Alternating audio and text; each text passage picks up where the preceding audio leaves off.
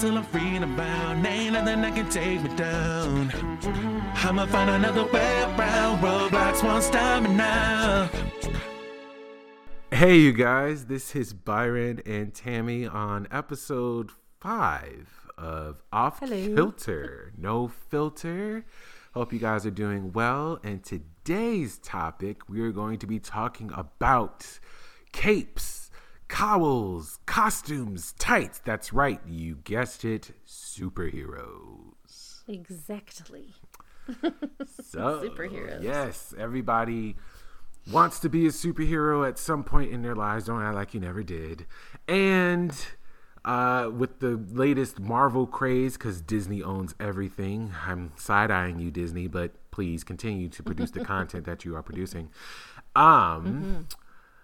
Especially because they're expanding the whole Star Wars universe. Yeah, with other shows besides by the way, Disney, The Mandalorian saved Star Wars. Because these last couple movies, not so great. But The Mandalorian is fucking fantastic. Well, Bob Eisner? Is it Eisner? I don't know. I forgot his name. Not a clue. Well, because Bob Chapek replaced the other Bob. And Kevin Feige are all sitting back and maniacally laughing because they're saying, we know. We know. Mm-hmm. I'm okay with that, though. I know, right? I mean, like, if you're going to be... for me every Friday night. Right? I mean, if you're going to be the bad guy sitting in the room, at least you're putting out good content before you destroy the world. So I guess it's okay. Dilemma. Anyway. So, we are talking about superheroes, the modern day superhero, but we will get into the roots and their social impacts and influences and all of the good stuff that you've come to listen to us for. So, without further ado, ladies and gentlemen, let us put on the cape and the mask and dive off of the skyscraper into the world of superheroes. See, and with masks, you should already be part of the way there. Just saying. Part of the way being a superhero. Just saying. All you gotta do is put on a cape. Your kids will love you for it. If fucking Spider-Man can do it, he's been wearing the full mask for sure. It's not, he's been wearing that full mask for decades. That poor kid. Peter Parker wearing that mask. The Spider-Man mask, that's sweaty. But if he can do it, we can. Yeah. Although I will say, like, at least just pull it up for the moment, just kind of like wipe that out and pop a couple of Tic Tacs. Because that's the one thing. You run around with that mask on and you're heavy breathing and you're taking punches and you're punching bad guys and you're going through the streets of New York. It's like you pick up all of that ambient smells. Yeah. At some point, you got to at least, one of those, get one of those Listerine little film thingies. Oh my God, I remember those. Yeah. Do they still make those? They do. I liked those. They do. Those were cool. Well, hey. Instead of chomping on it, something or chewing gum or whatever, I liked that little Listerine film. That was cool. Yeah. I have to look for those tomorrow when I go grocery shopping. I think they're in they might be near the candy aisle or the dental hygiene aisle, somewhere in between the two. But, I'm just saying, crime fighting, there comes a point where, look, as cool as Batman and Spider-Man and Wonder Woman, all of them are, you gotta ask yourself, like, what does your suit smell like? Oh yeah, how often do you fumigate that shit? Do you let that shit air out, or do you just hang it up and then you're like, I don't see any stains. Right. I'm not gonna wash it this week. I mean, and you do this nightly, and it's like, nightly. I mean, these things are usually onesies. Mm-hmm. So, I mean, do you wear a diaper in there or what? I know. Yeah, right. So, my friends, our friend Scott, one year we had the Halloween party / scavenger hunt put together, and Scott was Batman, and that poor guy, by the time he was done doing the scavenger hunt, when he got to my house, he was about to burst because his Batman costume, no, he wasn't Batman. I lied. He was Darth Vader. Either way, it was the same problem. It was a onesie costume. So he had to, he had to take all his clothes off to be able to pee. So if these, I do apologize. He was Darth Vader, not Batman. But again, same principle though, Yeah. right? Because if you look at Darth Vader, he's still wearing a fucking onesie. Mm-hmm. I mean, Not a superhero though. Even though he's way cool, he's not a superhero. but he does have an awesome ass cape. Yes, And he's voiced by James Earl Jones, so it's like, you know what? I'll allow it. even better. I'll allow it. Well, here's what I want to ask. All right, so you are definitely much more schooled about superheroes than I. They've been around my whole life, of course. I'm not old enough to not have had at least Superman, right? Because he's like one of the oldest, isn't he? As far as He's modern day, to Yes. put that in air quotes, modern day. He He's is the first. because he's, yeah. And so you're more schooled on this. So I know there's different categories. There's those that use advanced technologies. So that would be like, Iron Man and Batman. They don't have superpowers, but they have, the gadgets and all that. And then there's those that have powers, those that are born that way, like Superman, or those that get that way through like being bit by a spider, like Spider-Man, or others. And then there's those that use magic, right? Yes. So Doctor Strange is one of those that uses magic, right? Okay. And well, it depends on who's telling the story, but yeah, Okay. the original character, yes, was magic, sorcery, and of course, he was made in the '60s during the psychedelic period. That makes sense. Yeah. Oh my gosh, because a lot of his drawings, a lot of the storytelling, his powers, and the way that they look is definitely psychedelia. It's an acid trip. But it's on purpose. I'll have to check those out. Yeah. He's one of my favorites. I think him and Iron Man, those two are my favorite ones out of them all.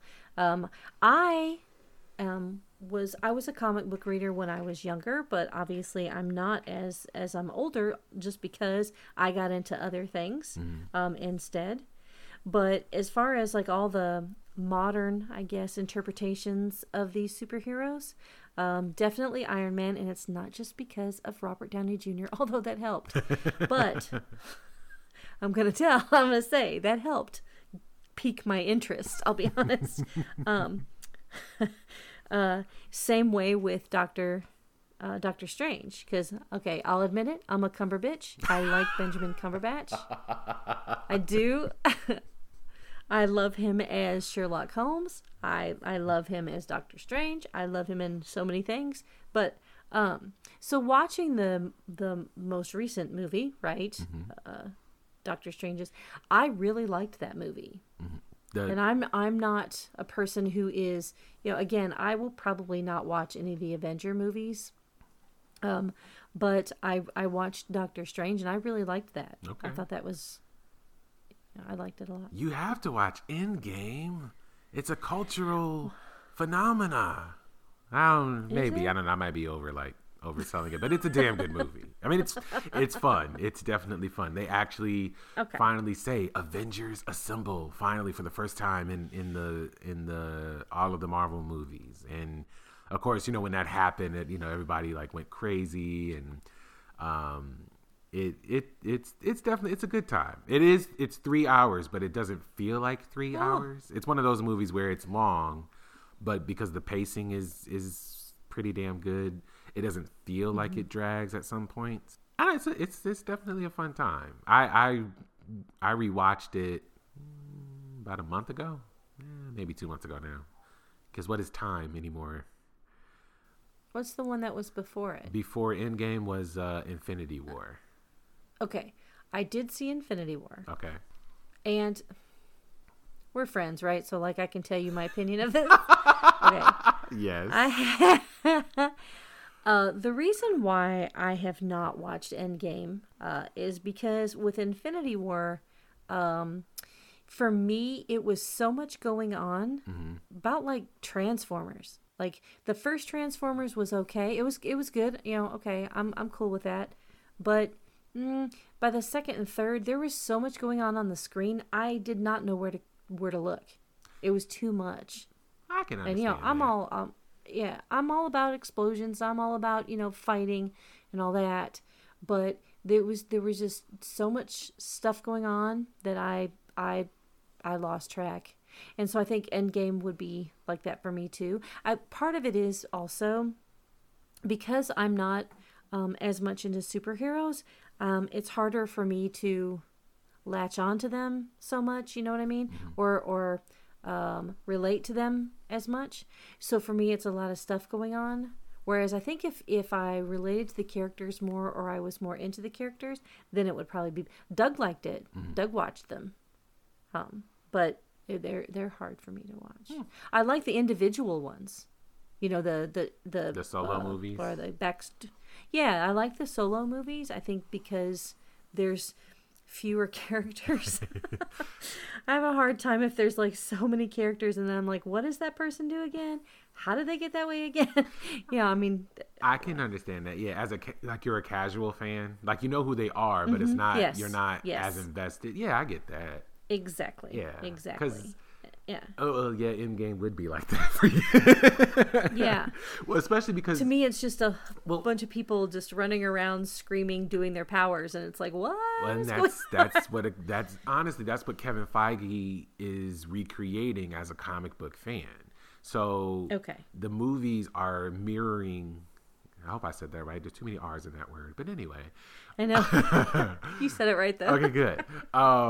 We can fix that in post. Anyway, yes. The movies are basically following what the comic books do. So in the comic books, you have all of these characters, and they have their own series, and then some event brings all of them together. So in this case, I mean, he's echoing the comic book. So Thanos is this world-ending type of character, or this very large threat, of course. So that warrants bringing everybody back together.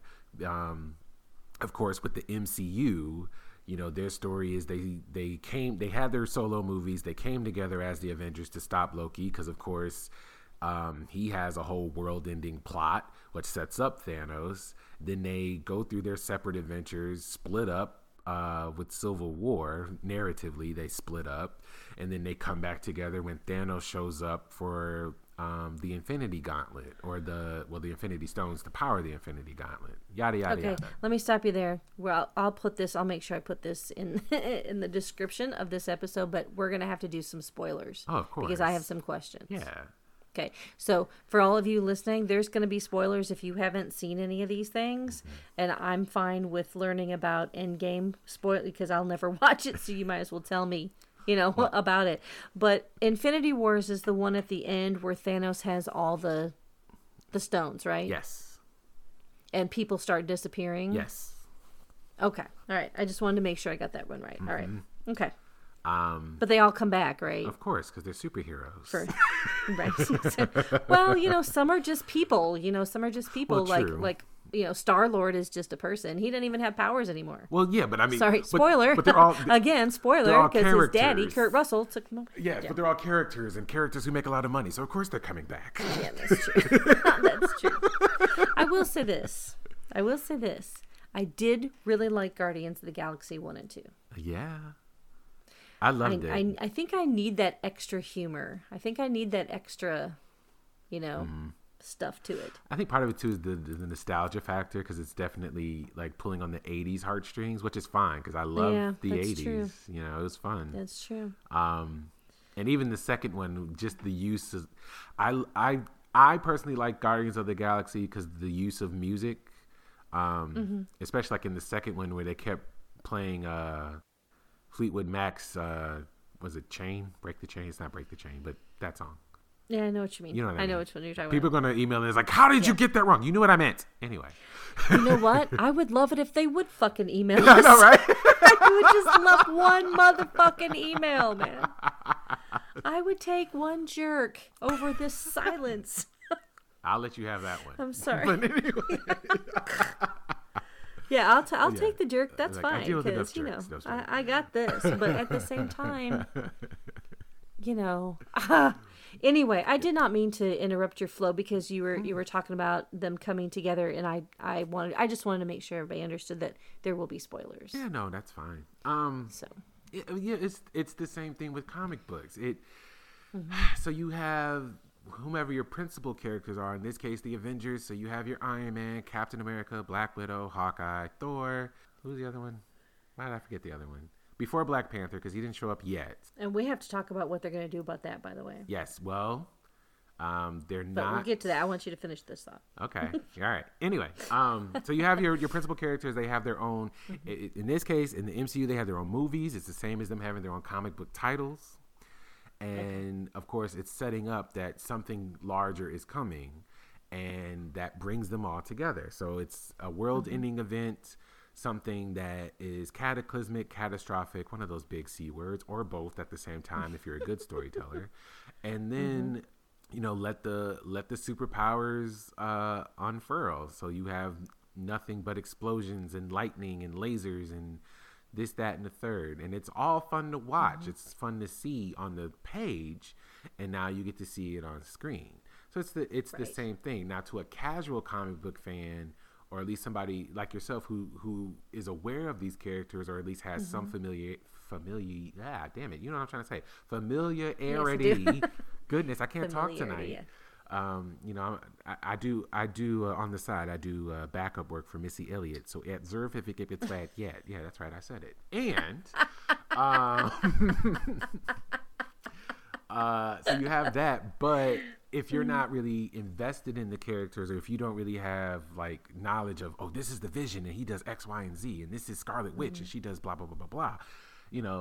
When you see them on screen, it doesn't really do much for you, or it doesn't really last for you. It's like, that was actually interesting, and then it just kind of go away. Because like Infinity War, because they don't call her Scarlet Witch, that's the other thing too. Her name is Wanda.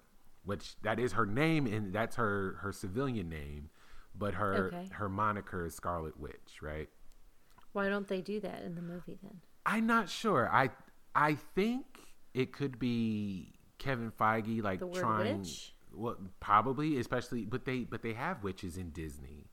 I think it's him trying to like ride that line of like keeping it open to everybody so that he doesn't alienate anyone in his audience. Because like one of my friends is Jehovah's Witness, but she loves the Marvel movies. She won't watch Doctor Strange because of the magic element. However, she did watch Black Panther, but she is also black, so I don't know if she kind of felt like she had to or what. But I was like, if you're okay with the mysticism in Black Panther, I mean, obviously you make your decision, you make your choice. I think you'd be okay with Doctor Strange, but again, that's your personal choice, and that's fine.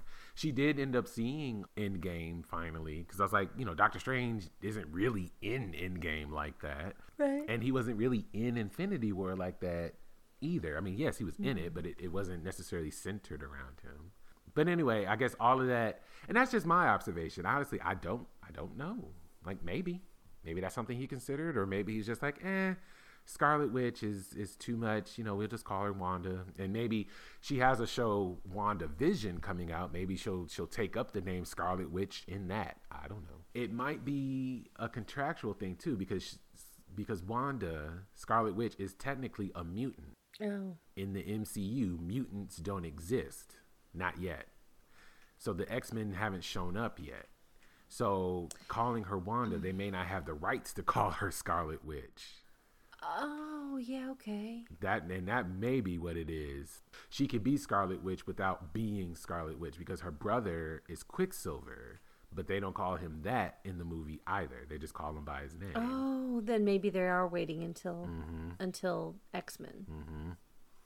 Because now that Disney owns Fox, now they have access to the X-Men and Fantastic Four and blah, blah, blah. So now they can call them Scarlet Witch and Quicksilver if they wanted to. We'll see. And that's probably what it is, but I don't know. That's just my observation. That sounds logical, though. I have my moments, but somebody's probably like, no, it's not, it's this. That's fine. I didn't say I was right. I just said it was my observation. I don't know. Again, fucking email us then. Right. Jeez. Instead of just sitting, alone, doing whatever you're doing, listening to this podcast, talking out loud, and put it in an email. So anyway, I think that was my rant about superheroes. Did I answer your question? I hope I answered your question. Yes, you did, but I'm sure there'll be more rants later on. Well, I do want to talk about when I was kind of preparing for this as best as I could, because I'm not going to read every comic book and watch every movie out there before this podcast. But I did a little bit of research about it because I do want to, because me, of course, having a history degree and being a history teacher, I felt that it's important that I maintain the historical aspect of this as far as superheroes and not necessarily the DC or the Marvel universes, but how far back the whole idea of people having superheroes goes. Oh, yeah. A couple of historical superheroes would be like Gilgamesh in the Epic of Gilgamesh, Beowulf, which that one for sure, because most schools do read all of Beowulf, and they've made movies about Beowulf. He's the one that fights Grendel and Grendel's mother. They're not really sure what they're supposed to be, because this is like 11th century literature here in Europe. But either way, he has to fight them in full armor underwater, and they're like dragons, or not necessarily dragons, but they're monsters. So he's monster fighting. He holds his breath for like days underwater. I mean, so he has like all the things, for a superhero. And Odysseus in the Odyssey. And then King Arthur actually is also considered a superhero. He's the only one that can pull the sword out of the stone. And then Robin Hood also, because of the way his archery, how he can split another arrow with an arrow. Now I know that probably can happen, but the way that they describe it for him is that it's, he can do it from like really far away. But those are some of the ones that go pretty far back. Okay. Because, I mean, Gilgamesh is, and Odysseus, of course, are BC era. So they, there's been superheroes for a long time, which, again, I'm not heavily into them, but as a casual, I want to say fan, because I'm still a fan. Yeah. Right? Everybody likes a good Batman movie, and I will say this, out of all of them, okay, my Batman will always be Michael Keaton. I like those Batman movies better than the other ones. I'm not a big fan of the Dark Knight series, I'll be honest. I do like the video games. I think that they're fun, and the Batman in the video games he's pretty intriguing. I kind of like that rendition. And I like Doctor Strange, like I said, Iron Man. I mean, I am a casual fan. So I understand, why people really like superheroes. We all need that kind of thing. We need something to look up to. We need something to admire. We need something to get into, to really become passionate about. And all of them have different aspects of humanity anyway. It's like the different aspects of a personality, I guess. Yes, Okay. I think so, to a certain degree. Now, obviously, they all have fully formed personalities. The creators, put a lot of work into these characters, but at the same time, I think they bring something out in people that tends to be good, and even the villains kind of do, in a way, if that makes sense. Yeah. It's interesting because superheroes, like anything in literature, the author always reveals more about themselves than they initially intend to. Yeah, right. And then a superhero is the idealized version of the creator, or usually it's how they see themselves in an ideal world, or the change that they want to make to the world that's around them, something like that. Whereas the villain, of course, is the antithesis. So it's everything you don't like about the world, or everything you wish the world was, and how to go about getting it. It's your darker, quote unquote, your darker desires. And then what makes it really interesting is when the antagonist isn't necessarily the villain, or obviously is not a clear villain, right? Like, right, yeah. In recent iterations, just for example, you have Daredevil and Kingpin, and the Daredevil's the protagonist, Kingpin is the antagonist, okay? Mm-hmm. But Kingpin, even though he's the villain to the audience, we know he's the villain, he doesn't see himself as a villain. He's trying to save New York, and so is Daredevil. The difference and why they come into conflict is their methods. So Daredevil is doing it as a vigilante and as a lawyer. So that's an interesting kind of setup for him as a character. Mm-hmm. And then the Kingpin is trying to save New York, but he does it through illegal means and operations, right? Like he knows what he's breaking the law to uphold the law in a sense, at least in his eyes. So he'll work with, he's consolidating power because he feels as though, somebody has to be in charge of it. And if he's in charge of it, he feels like he has more, his hands are more capable at facilitating the goings on in New York, basically, to sum it all up, versus somebody else. He's like, his hands are the more capable ones than an outside force or his rivals or whatever. It's like, no, he's the one that can do it. So he doesn't see himself as a quote unquote villain because his end goal is to bring New York back from the brink, depending on, again, who tells the story. But that's right. That's what makes him so interesting, other than being a mob boss or or a Saturday morning cartoon villain. Like Lex Luthor, for example, was a mad scientist for the longest time until the 1980s, where he became revamped as a 1980s businessman. Since then, that version of the character has endured. When did they do that? Why did they do that? Why? To revamp Superman, Batman, to make these characters more accessible to a newer generation, because Superman, Batman, Wonder Woman, they were all formed in 1938, 39, and 41, I believe, respectively. 41 or 43? I think 41. Yeah, 41 for Wonder Woman. And so those versions of the characters were kind of like, they came off as your parents for the most part. And then since most comic books were aimed at kids, that was fine until the 1980s, because you had gone through the counterculture period.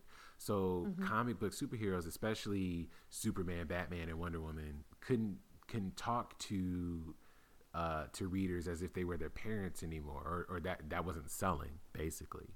Yeah. So they revamped them.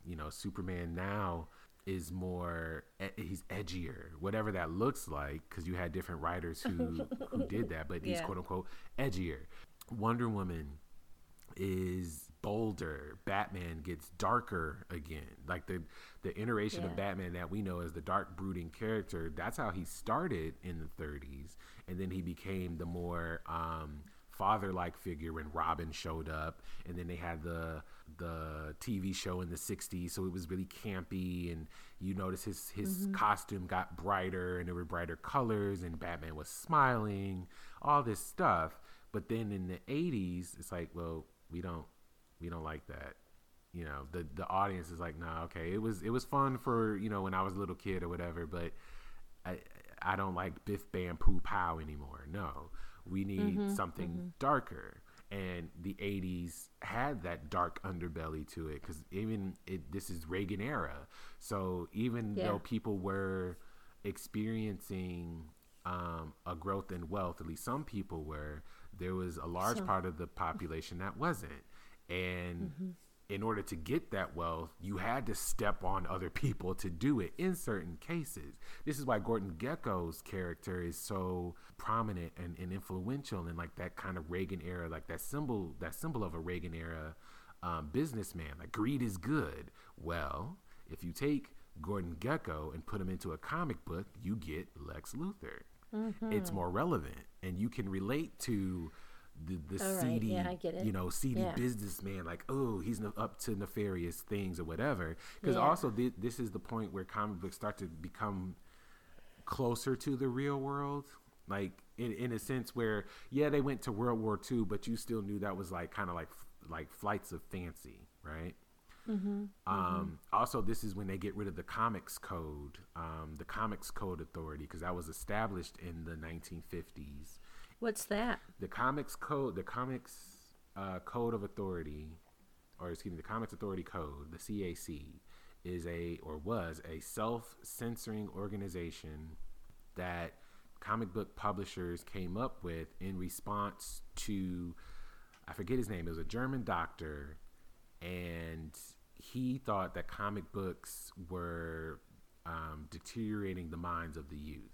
He went to juvenile homes and prisons and found that like a lot of the kids that had what he deemed as like mental illness, a lot of the things that they had in common was that they read comic books. So he asserted that the comic books were detrimental to the kids, and that, for example, like Batman and Robin was a homosexual's dream. They were like playing out fantasy. Oh my Lord. Yeah, Wonder Woman was sexually subversive. It was like all the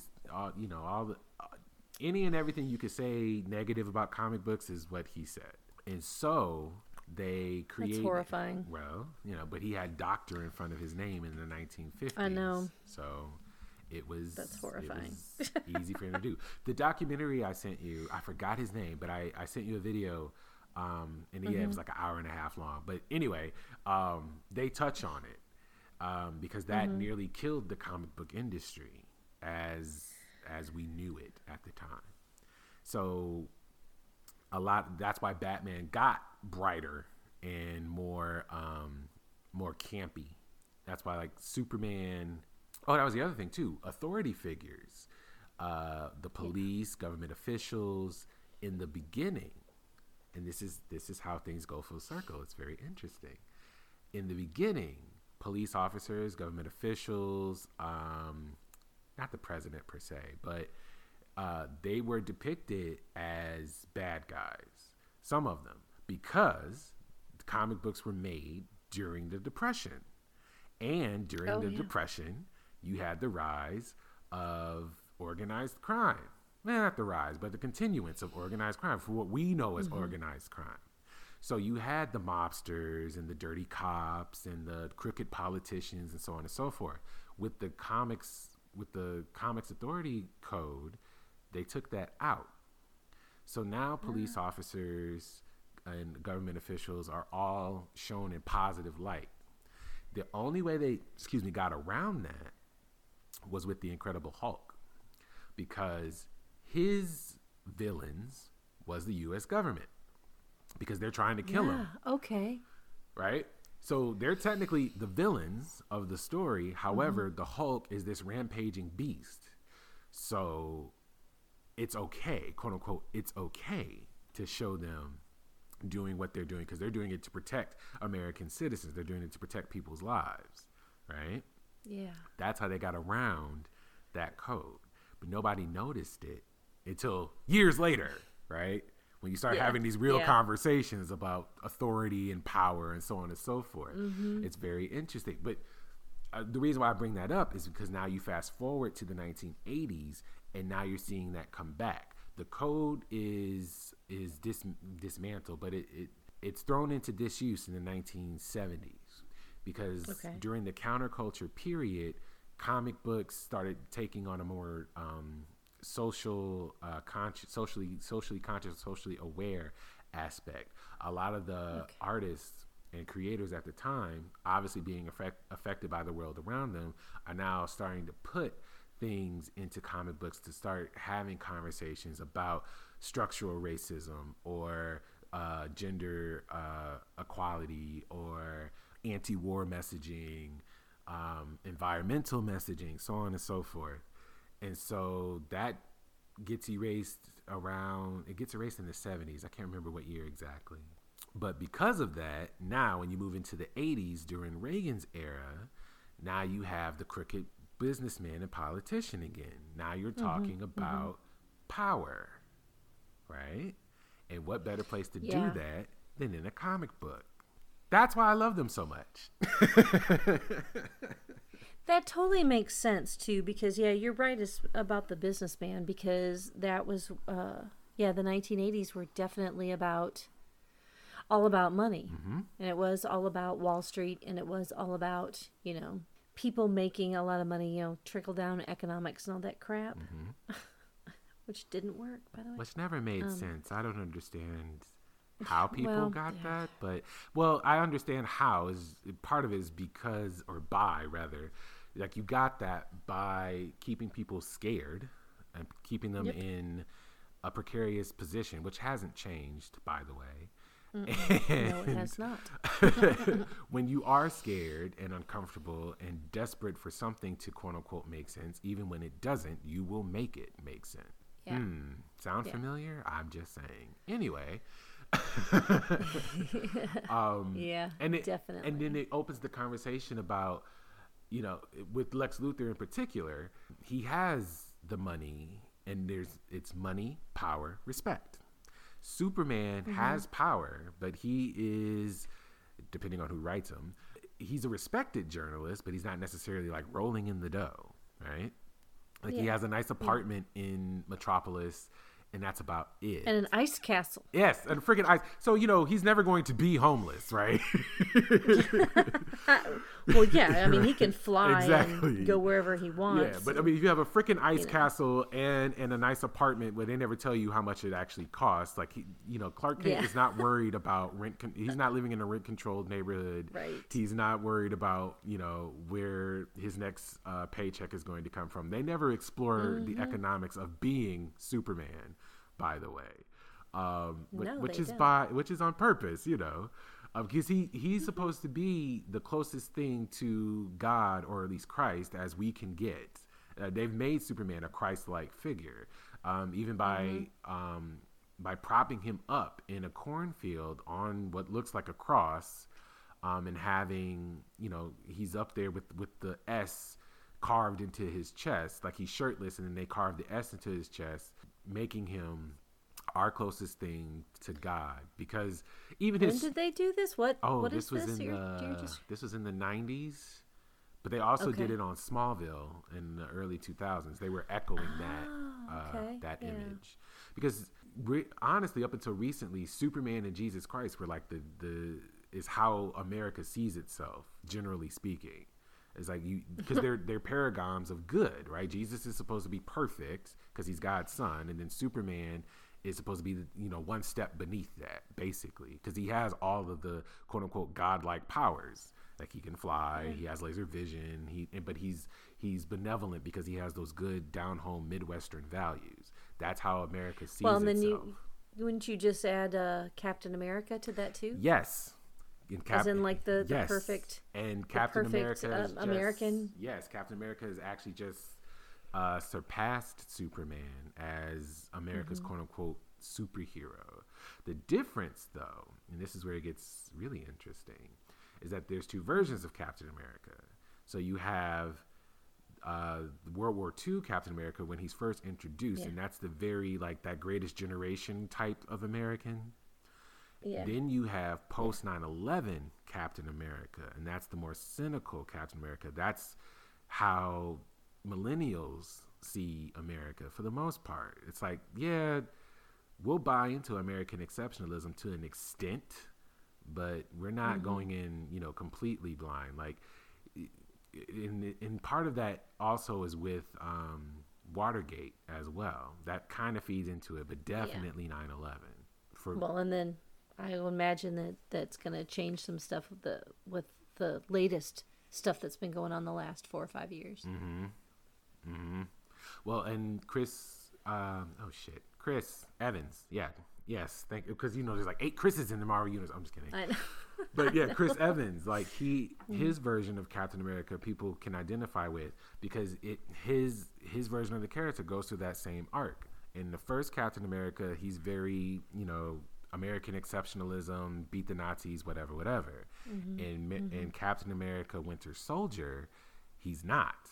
because he's like, yo, I do all of this stuff, you know, so we can be free, but here it is, SHIELD is doing all of this stuff in secret, and that's not the America that he remembers, but that's what the that's what the current America is doing, right? Now, of course, to take the sting out of it, they say, well, it's not necessarily, you know, the American government, it was Hydra all along. But it's like, read the subtext, right? And then even the symbolism of it, because he's, of course, fighting the Winter Soldier, but at the end of the movie, the Winter Soldier saves Captain America, and he's like dragging him out of the river that they crash into, and his suit is like bloodied and like really muddy. It's like that's symbolism like of what America as a whole, in this case Captain America, has been dragged through. Now at the end of it, it's like, okay, you still came out of it, but this is what has happened. This is how bloody and how marred, you know, the history of this character, so the history of this country is. Yeah. Again, I get it. Why I love comic books. I totally get it. I mean, I do. I like how it does reflect its time period. Mm-hmm. I think that's really kind of interesting. You know, this is going to have to be a two-parter. Of course. Of course. Because I still have more to say because of bringing up the time periods of these things that's going to lead me. That's going to be my segue into, of course, how women are portrayed in the comic books and how that has changed to a certain degree, but also still has not changed to a certain degree. I'm just, you know, this is my viewpoint as a casual observer, right? Mm-hmm.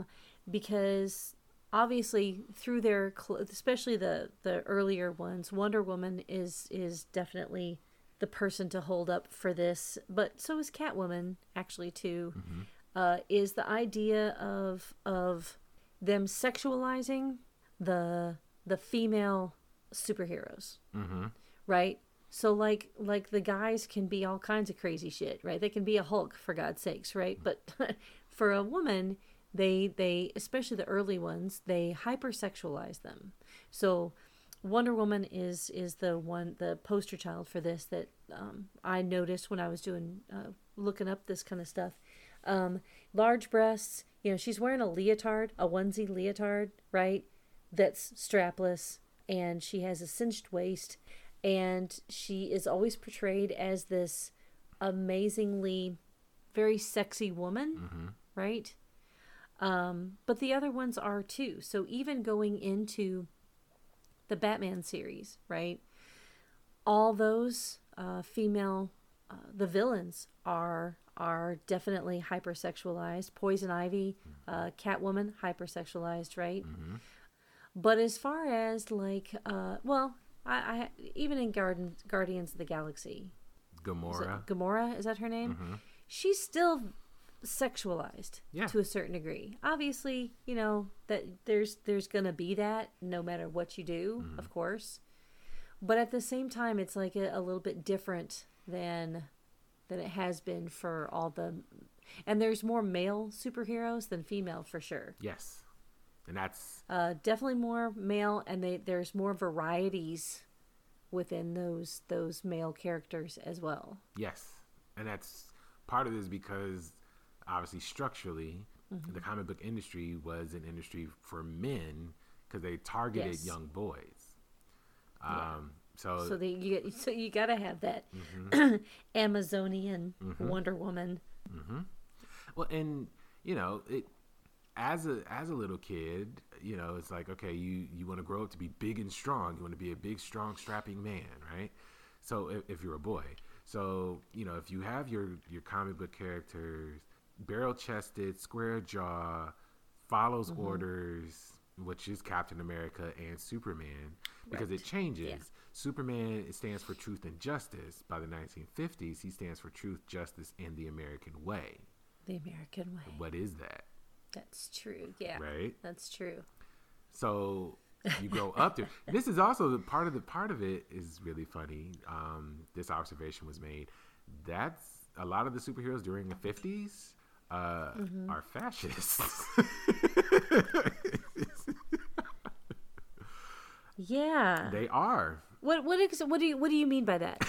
Explain that a little bit further. Well, I know I'm pretty sure I agree with you, so I want to hear fascists. a little bit more about that. Well, it's like, look, you do what they say, and if not, you will suffer their consequences. It's basic, and they do that's this. true. Okay, yeah. Some of them that do is this at the pretty behest basic. of the state. Some of them do it just because they have the power to do it. And even though they're Yeah. the quote unquote heroes, the villains is like, wow, you didn't have to exert the force that you exerted in order to save the day. Or, when you really get into the weeds of it, it's like you didn't necessarily, really, you don't have the authority to do anything that you are doing because you are technically a vigilante. Yeah. The only two. And vigilantism is not necessarily promoted. Exactly. But. Yeah, by the authorities. Right? But. It depends on which vigilante. Right? Sure.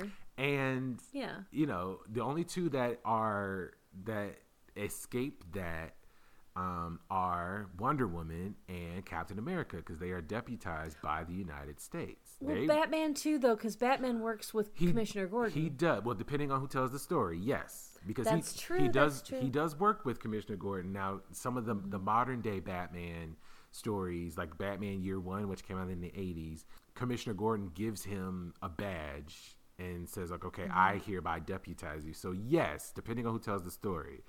But Batman has always, for the most part, been a vigilante, right? Yeah, he's still a vigilante. That's Superman true. gets away with it because you can't do shit to him, even if you wanted to, until Kryptonite showed up.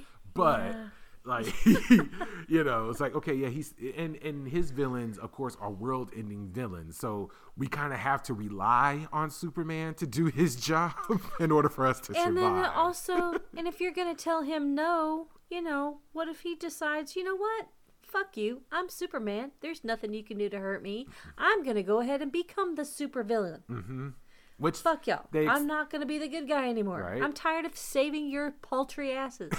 Which they do explore in several what ifs but still. and justice. But yeah, like that's the thing. It's like none of these people or beings have real legal authority. However, even if the story is portrayed for them upholding the law, they're still breaking the law. As much as I love Batman or Daredevil or any of the superheroes, they are breaking the law.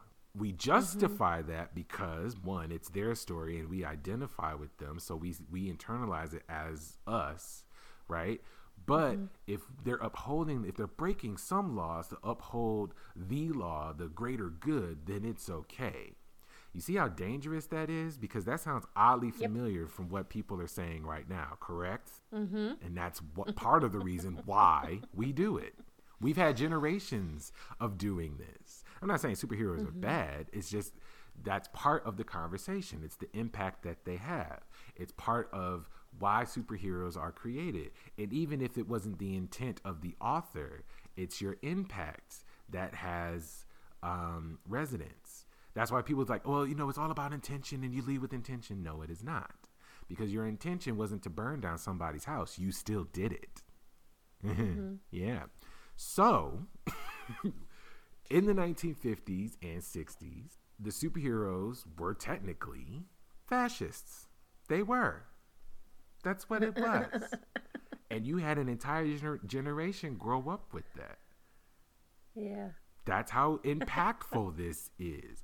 And then you fast forward, now you have to mix in social awareness. So now you're talking about structural racism, or at least on the surface racism. That's where the X-Men come from. You talk about politics. So you have Green Lantern, Green Arrow in the 1960s. And they're addressing social unrest and anti-war sentiments and environment. One of the I think it's the first issue, they're talking about racism, and it was Denny O'Neil who passed away this year. Rest in peace, Denny. He was told by his editor, the story goes, either he was told by his editor or he told his artist, I can't remember. Either way, the story goes is that they wanted to draw a picture of like just the most defeated looking black man. And he asks Green Lantern, like, hey, so you're like a space cop, right? Well, I heard that you help the purple skins and the blue skins and the orange skins and the whatever skins.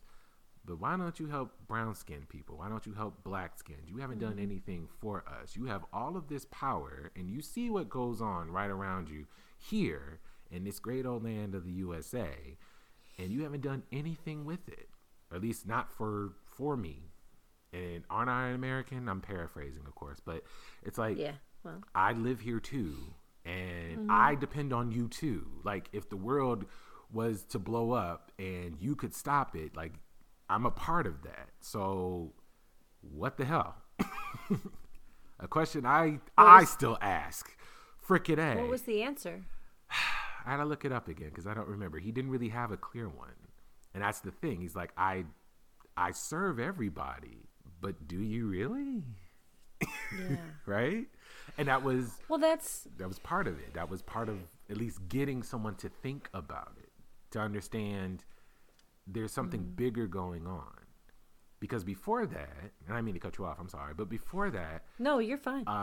comic books catered to a specific audience. And it wasn't just kids, and it wasn't like specifically white kids. But the default in this country, because of white supremacy, is white. All of your characters, who are created by, most of them who are Jewish or Italian, all of the characters are middle America. They are, quote unquote, white men. Superman. They are Captain America. They are Captain America. Superman is an alien, but he's an alien that looks human. He's an alien who is a white man.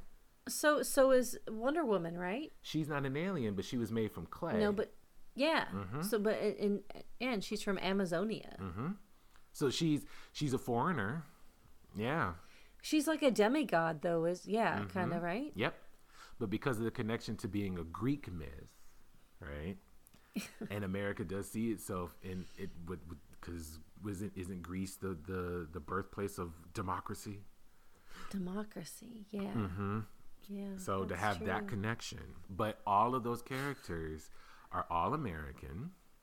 They're which does bring us to the race, minorities being portrayed as superheroes, and they don't show up until the 1960s. And how many are there though? That's the thing. So you might have like a few, smattering of African American, right? Or just black, right? Because like Black Panther and so on. But what about other minorities? Exactly. Also, there's not like a mix of them. They are scant. You do have some that are Latinx. You have some that are Asian, but they're not as prominent as because I don't know who they are. Exactly. And as a casual fan, you may know of Black Panther, but you don't necessarily know like a specific Black Panther story arc, right? Right. But neither do I. That too, yeah. See? But even with Wonder Woman, we know who Wonder Woman is as a character, but Wonder Woman doesn't have a defining story arc, not really. As Superman does, because he's died twice. Right? The whole death of Superman was like a seminal moment in comic book history.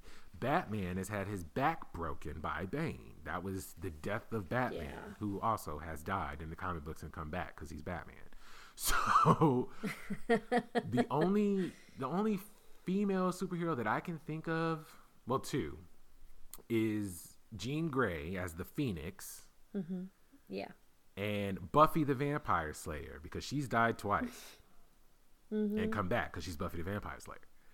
Like, that's it for the most part. I'm sure there are. I know there's an exception. See, that's the other thing to talk about too. That again, because we're clicking on to an hour already. This went so. These podcasts go so fucking fast. Right. I swear to God, which is why we're gonna have a part two.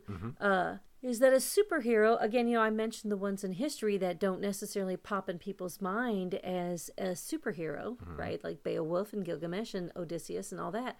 So, like you mentioned, Buffy the Vampire Slayer, she is a superhero. So that begs the question, of getting out of the whole DC Marvel universes. Yeah. And looking at superheroes in a different light, because if you talk to some people and say, oh yeah, Buffy the Vampire Slayer is a superhero, you're gonna get a whole lot of, oh hell no, she doesn't have blah, and she doesn't have blah, and she doesn't have blah. You see what I'm saying? So I guess what it comes down to is how to define a superhero. True. Well, because it can't even be superpowers. Batman doesn't have superpowers. Right, but Buffy does. That's what I'm saying. Yeah, so but Buffy does. Superhero, right? Mm-hmm. Well, and I think so. She does, but he doesn't. So, but they're both, But again, she's not necessarily considered a superhero because she's not part of that whole thing. She's not. I would consider her. Yeah, one. she's considered as a superhero. She is. She's not necessarily. She doesn't have the cape and the tights and whatever. No, but she. Yeah. She is a superhero, like, by definition, right? And I think with her in particular, is she a superhero or is she just a hero? And what does that mean, right? There's that kind of dialogue going on, which is a little bit murky. I have another one for you. Mm-hmm. Matilda is a superhero. I forgot about Matilda. Matilda's got powers, and she fights a bad guy. Well, whatever Miss Trunchbull is, she fights her, and she's got a villain, and her parents were villains too. Her parents and her brother, okay, and the cops that were investigating her dad. I mean, she fights all these villains, so she would be a superhero too, right? I mean, she does have powers. Yeah. But then that gets into the conversation, do you have to have powers to be a superhero? Because that's why Batman is considered a superhero, even though he doesn't. And neither does, what's his face? You said it earlier, Iron Man. And Rhodey. They don't have superpowers. Black Widow doesn't have superpowers. Depending on who writes then that's something that maybe for part two, that's something for maybe part two is, again, defining what a superhero really is. And then so Matilda and Buffy the Vampire Slayer have powers. So who would be, that's not part of the DC, Marvel, X-Men, all that kind of stuff, those kind of superheroes, who would be considered a superhero that doesn't have powers, that doesn't wear a costume? Me. So I'm just saying that let's I think you are a superhero, but no. I think you are, but in the world, yeah, right. And of media, so who would be that? So I think that's for. That'll be food for thought for next. I don't know. That I'll have for to next do week because I'm gonna research that. Email us if you have some. Yeah. Because I'm stumped. Please, we'd love some ideas about this because I think that's really important. To and I'm gonna say this. I'm gonna put some parameters on this for next week too. Yes, we all know, and thank you so much, that all the healthcare workers are superheroes. Hell yes. We know that. Yes. So are the police, so are the firemen, so, all those, yes, absolutely. We know that. But we're talking more of fantasy superheroes, right?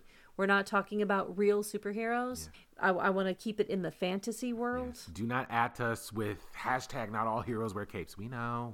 Exactly. That's what we're saying. Matilda doesn't wear a fucking cape, and she's a kid. She's like 10. So we know all that. And yes, we're not, saying that they're not superheroes, but we're talking about fictional ones. Yes. I want to stay in the fictional realm with that. So I just wanted to put that parameter on there. Although if it would have gotten you to email me, I guess maybe I should have kept my mouth shut. But whatever. But please, we would like some ideas because, and yeah, we're gonna have to wrap this up for today. My stomach is growling, and I don't know if y'all can hear that because it's so loud for me, and I keep thinking, oh my goodness, I should turn my microphone down so nobody can hear it. But it happens to everybody, so yes. Y'all can hear my stomach growling, just know it is dinner time for me. So anyway, but yeah, because I do want to, and I also want to talk about, I want to This might end up being a 3-parter, Byron. That's fine. and I'm just a casual fan, but I would like to talk more about those that have powers, like specific ones. We don't have to obviously talk about all of them because there's so many. Right. But maybe pick out one or two, and then same way with magic, and then definitely I'd like to talk about Batman, because I think that's one of the ones that you and I both have in common that we could delve more into, because that he's definitely one that I know much more about than the others. And I know that isn't he your favorite? Yeah. Yeah. Am I? Yeah, I think so. Yeah, he is. He was the first one I was exposed to. Or Batman. Batman was first with the Michael Keaton in '89, and then the animated series as a little kid I loved. So like the way I saw myself as a kid and what I wanted to be when I grew up was Michael Jackson, Batman, and a Ninja Turtle and a cartoonist. So I'm hell yeah. There you go. 2.5 of those things. Well, I think, and then there's topics I think that we can, because I'd like to do one about the villains. I'd like to do just an episode about villains. Sure. Because some of the villains are so much more intriguing than the superhero. Of course. You get to have more fun with the supervillain. Right. Well, and that's another reason why I want to delve more into Batman, especially because it seems like more of his supervillains are definitely more psychologically based. Yes. Than a lot of the other ones. Because they are reflections of him. They are so damaged. Like the people are so damaged. And so I'd really kind of like to delve into that, the psychology of Batman. That's because he's damaged as a character. That's the whole point. Yeah, oh yeah, he is. Well, yeah, and we need to talk about that too. Yeah. So yes, we have a lot to talk about with just this subject alone. Again, we can have several podcasts with this. But definitely a part 2 next week. Yes, awesome. So, well, thanks. And so email us, like we keep asking you to. So let's go ahead and put the email out there. It's offkilternofilter. It's all one word, no caps, no spaces. Offkilternofilter at yahoo.com. One more time. Offkilternofilter at yahoo.com. When we say email us, we really mean that. Yes. Email us. I know I wish there was other ways. I mean, eventually, once this podcast really gets going, we could actually maybe even do like a YouTube thing. Well, once this pandemic is over, and maybe Byron and I can be in the same room to do this. We could do like a YouTube thing. We could start a YouTube channel for this, and then that way people could comment, which would make it easier, because I know sometimes email can be that electronic mail can actually and it can seem cumbersome compared to just commenting below, Yeah.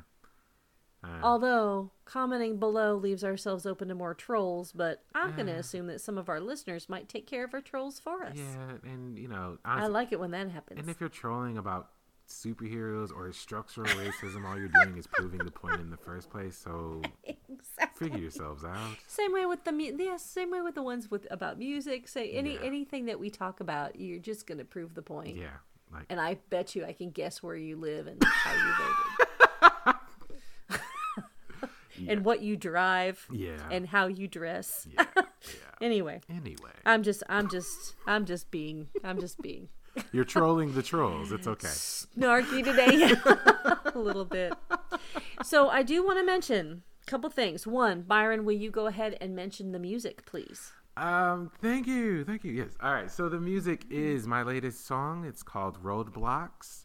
That is heard at the beginning of this podcast. At the end of this podcast, it is from my debut album. The song you're listening to, the instrumental version of Square One. Also, you can find my music on Spotify, YouTube, Google Play, Rhapsody. Also, my favorite song on the album is called Very Well I Know, and you can hear an instrumental version of that on Tammy's podcast called Women Committing Crimes. Excellent. Yes, absolutely. And also, the song "Who," which is which is the end of my podcast, is at the end of my podcast, is also from that album. That album is fantastic. I had the hardest time deciding the songs to use because they were all so good. Oh, awesome. See, you heard it here first, or maybe the 5th time on this episode, but that's okay. Go listen to the album. It's damn good. Exactly. If you've been listening to us but haven't listened to the album, what? Yeah, you're missing What out. are you doing? You're missing You need to out. go listen to it, because then you'll actually hear the lyrics to all these songs too. They have lyrics, and they're actually the full versions are extremely like. They're so good, compared to just the little snippets that we've been using. And yes, go to Women Committing Crimes. You can find that podcast anywhere, literally on every podcaster out there, including iHeartRadio. I was excited about that one. That one I had to ask for, which I'm going to do, by the way, for this one too. Nice. I'm going to send them an email about this one. Listen to that one. You learn so much. It's really interesting, especially if you're a history buff or even if you're just genuinely curious. Lizzie Borden, I know you've heard the name. Well, now you have actual context and content for Lizzie Borden and who she was and what she did. I loved that episode. So, yes. Yeah, thank you. Very informative. And the latest one is absolutely fantastic, too. And most people have heard of Griselda Blanco. And she was a Colombian drug lord. Ooh. Fantastic episode. It's going to go up tomorrow, which right now is Saturday, so it's going to go up tomorrow, Sunday. So hopefully, I'm pretty sure it will. So that one is fantastic. It's pretty bloody. It's got some good stuff in it. I also want to mention another podcast. So if you like to make lists about anything from your top 10 favorite sodas to your top 10 favorite 20th century authors. The broad scope of lists. You like to make lists, and then you like to argue with people about your list. Listen to This Is Why You're Wrong with Stephen Everett, John DeBruin, and Alex Alcantar, where they do make lists, and then they argue why their list is superior to somebody else's. I've been on that podcast a couple times. It's a lot of fun. And it's interesting also to hear people's perspectives about different types of things. So check out that podcast. And I think, and also, if you like the artwork, yes, my husband Doug did the artwork for this podcast as well as Women Committing Crimes. Yes. So thank you, honey. He's awesome. I love that guy. Yeah. He's helping me design my Halloween costume for next year. Well, yes. If we I have wonder Halloween, what that's going to be. If we have Halloween next year, we'll see what happens. We'll have Halloween next year. We're all gonna get shot up this summer for sure. Yeah, see, that has a different context when you say that to me. I know. I was waiting. Did you notice the silence after I said it? I meant with the vaccine. Well, if he's helping me design a suit, hopefully that'll help. Anyway, yeah. Well, I'm hoping that everybody gets I'm hoping everybody gets the vaccine. Until then, until we get the vaccine and we're all healthy, please wear a mask and social distance where you can. And it's very vitally important to save those that are most vulnerable. And that way we can, all be together again for sure. Yes, because I will just end by saying Grey's Anatomy had me in my feelings this past episode. So, please. Did it? Yes, because my favorite character, her mom died, and it reminded me of my grandmother who also passed and had me in my feelings. Oh, yes, she did. That's right. Oh, so, that's right. I'm just saying. I know that's TV, but for real, please wear a mask. Please be smart. Please stay safe. Yes, please. And we will see you next time with part 2 of Superheroes. All right. Take care of you guys. Bye-bye. Bye.